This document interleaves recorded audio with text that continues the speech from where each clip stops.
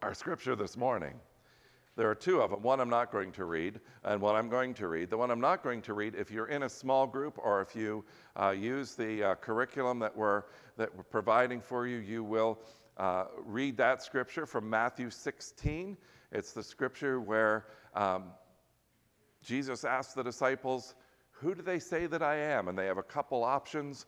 And then he says, but who do you say that I am?" And Peter says, "You are the Christ, the Son of God." And Jesus says, "Peter, you are the rock, and on this rock I will build my church." He is so thrilled with Peter's answer because Peter understands who Jesus is. And then Jesus begins to explain that he will have to suffer and he will ultimately die for the sins of the world. And Peter takes him aside and says, "Jesus, this is not right. Don't say this stuff. This can't be right. You can't do this." And Jesus says to him, "Peter, get behind me, Satan. You are a stumbling stone." And the word used is stone. So Jesus goes from being the rock upon which the church is built to a stone that's going to cause people to fall away. And then the passage for us today, Romans chapter 12, verses 1 through 21. "Therefore I urge you, brothers and sisters, in view of God's mercy, to offer your bodies as a living sacrifice, holy and pleasing to God. This is your true and proper worship.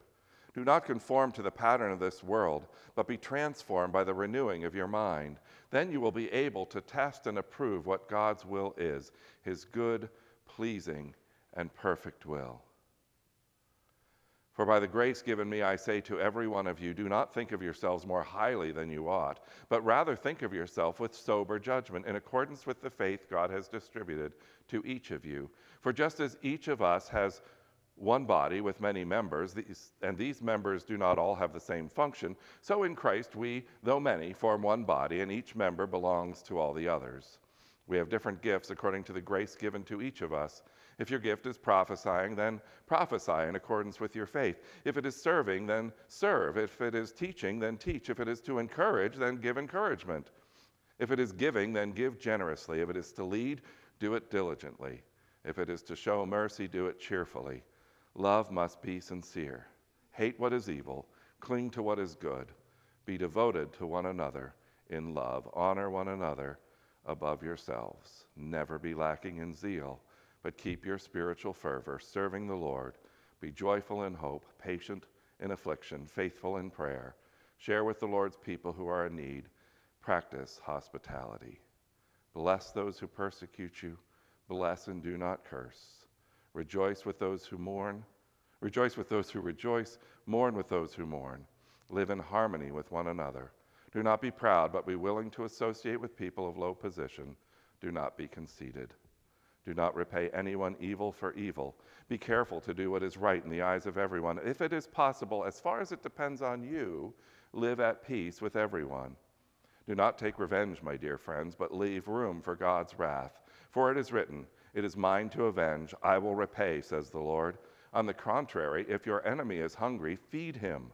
If he is thirsty, give him something to drink. In doing this, you will heap burning coals on his head. Do not be overcome by evil, but overcome evil with good." Many people wonder, what does God want from me? What is God's will for my life? And many people spend a lot of years trying to figure out what God's will for their life might be. And the sad thing is that God makes his will very clear to us. He says, offer your bodies as a living sacrifice. This is what God calls us to do. Jesus, in that passage from Matthew, says, what does it profit a person to gain the whole world but lose their soul? So take up your cross, he says, and follow me. The problem that we have in discovering God's will is the fact that we each have our own will, and we want God's will to match our will rather than choosing to make our will match God's. But God's will is good. Look at the end of verse 2. Then you will be able to test and approve what God's will is, his good, pleasing, and perfect will. God's will, of course, is good because God is God. But not only that, but God's will is pleasing. You will enjoy living in God's will, and God's will is perfect. It is just the right life for you if you give yourself to God. Remember, God loves his children. God wants to give perfect gifts to his children. As we follow him, we will find that he is generous and good. However,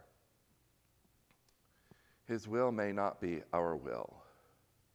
When Jesus was going to the cross and explaining this, Peter said to him, "No, Lord, you can't do this." Peter's idea of what the Messiah was the same idea as all the other disciples. Their idea was that he would be the one to overthrow the Romans, to establish Israel as the leading world power, and to vindicate the people of Israel and let the world know that they are indeed the people of God. And they believed that the Messiah should do this by any means necessary, using force, using power, whatever, to get them to the place they wanted to be. So Peter, of course, when he understood things this way, said, "Jesus, no, you can't just suffer and die. You have to take over." And it's funny, isn't it?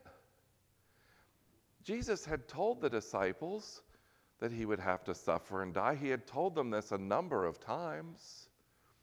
The Old Testament includes passages about Jesus, the Messiah, being the suffering servant, that he would suffer.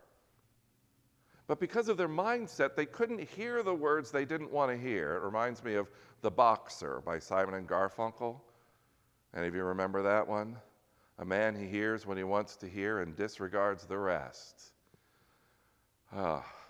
What a true statement for every one of us. But I'm afraid it's becoming more and more and more the case for more and more and more people to just hear what we want. We live in a little echo chamber of people who just say the things that we agree with, and we're not willing to hear the opinions of others. And the problem with that is that we fail to realize one very important thing about ourselves, and that is you might be wrong. Well, I might be wrong too. All of us can be wrong. And we can live our lives pursuing dreams, pursuing ideas that are wrong. Unless we pull back, unless we deliberately seek the will of God, unless we acknowledge that maybe I'm wrong, what is the real truth? Peter needed a wake-up call because he was wrong. He needed to be redirected into the truth of God. But Peter had ideas similar to the ideas of many people today, that power is the way to accomplish whatever you need to accomplish. I was reading recently about societies, and in a very healthy society, dialogue is encouraged, religious expression is encouraged. But in an unhealthy society, the people tend to start looking only to political power as the answer. And the reason is that political power is coercive power. And whatever coercive power there might be, people look to that as the answer. And in a democracy where we would prefer to avoid warfare, we look to the coercive power of politics. And sadly, we see this when one president comes in and their main job is to undo everything that the previous one did. And then the next political time of the next election, we hear how the next one will undo everything the previous one did. Because, and I'm not saying one is right and the other is wrong, but the problem is, I think, the methodology is wrong. We're not listening to each other. We're not stepping back and wondering, could the other person have something worth listening to? And in a healthy society, people listen to each other and plan a path forward together. Jesus said, a healthy follower of his does not seek power, does not seek to manipulate through strength, but serves. And that service can often mean struggle. That service most always means sacrifice. But look at the juxtaposition of verses 1 and 2. Offer your bodies as a living sacrifice. And then you discover God's will, which is good and pleasing and perfect. Most of us, by our nature, go about this finding the will of God or finding satisfaction the opposite way from the way that works. The way that works is humility. The way that works is sacrifice. The way that works is service. The way that works is to offer ourselves to God completely and fully. And the word here that's used to say your reasonable, your true and proper worship, reasonable worship, is the word logikos. And that word was used by philosopher Epictetus when he said, if I were a nightingale, I would do what a nightingale does. And then he listed a couple other animals and said, if I were that, I would do what that does. But because I am a logikos, which means a logical being, I will serve God. If we understand who God is, if we understand God's great blessings upon us, if we understand that God knows better than we know, we will by nature serve God, give ourselves to God, and put ourselves as sacrifices to God's plan and purpose. But we're more like the little kid that the pastor saw when he was walking out of church one day, the toddler, and we've all seen a toddler just like this. Toddler got away from mom. Mom had a baby in arms and another one inside of her, and she couldn't chase down this kid that had gotten away, and the kid was running gleefully toward the street. The pastor ran after her, and she looked back at him with this great smile of, I'm winning. I'm going to make it where I want to go. But the pastor knew that if she made it where she was going to go, where she wanted to go, she'd be hit by a car. So he ran after and grabbed her up. How many of us look back at God gleefully and say, I'm going where I want to go. I'm doing what I want to do? The Proverbs repeat the phrase, there is a way that seems right to a human, but that way leads to death. Folks, God knows us better than we know ourselves. He knows what is right. He knows what is good. He knows what is ultimately satisfying to us. And we seek satisfaction the easiest way possible. And by doing so, block ourselves from the deepest satisfaction, which is that of knowing God and serving God and doing God's will. Jesus Christ knew that he had to suffer and die in order to accomplish the will of God, but he also knew, as it says in Hebrews, it was for the joy set before him that he endured the cross. He knew that there was something on the other side of that cross that was far more glorious than what he was experiencing at that time. And it was worth it. And that gloriousness that he endured the cross to achieve was you. Was to restore the relationship between you and God. And Jesus Christ finds such joy in that he was willing to suffer. Do we find such joy in serving God, in blessing other people, that we might be willing to suffer too? That we might be willing to put aside our own agendas, our own hopes, and our own thoughts about what will make me happy and trust in God? Are we willing to sacrifice maybe a promotion at work, to have the integrity to stay honest and choose not to cheat? Are we willing to believe God's plan for sexuality and not go a different way because it's expedient or it feels right? Are we willing to trust God?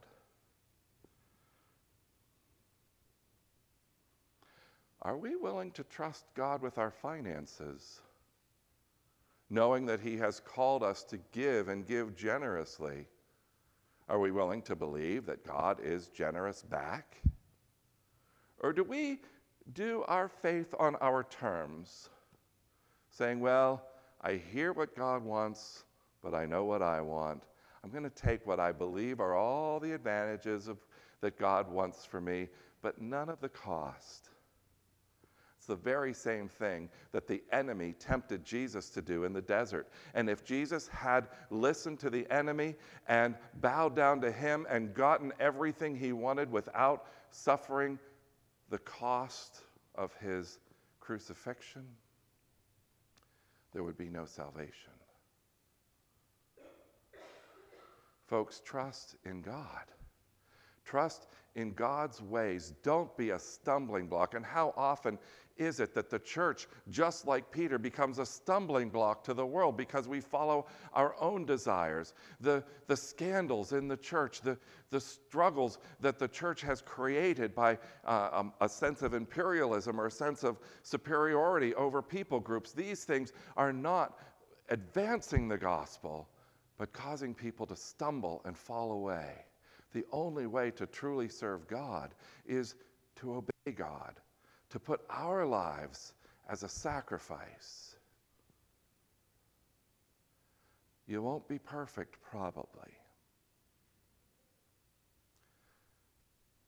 But it is your nature as a child of God to serve God, to follow God, and to follow God wherever God leads. And there will be sacrifice. There will be things that you want that you may not get. But you will discover that God's will is good and pleasing and perfect. And you can only discover that by putting aside your will and trusting in the will of God.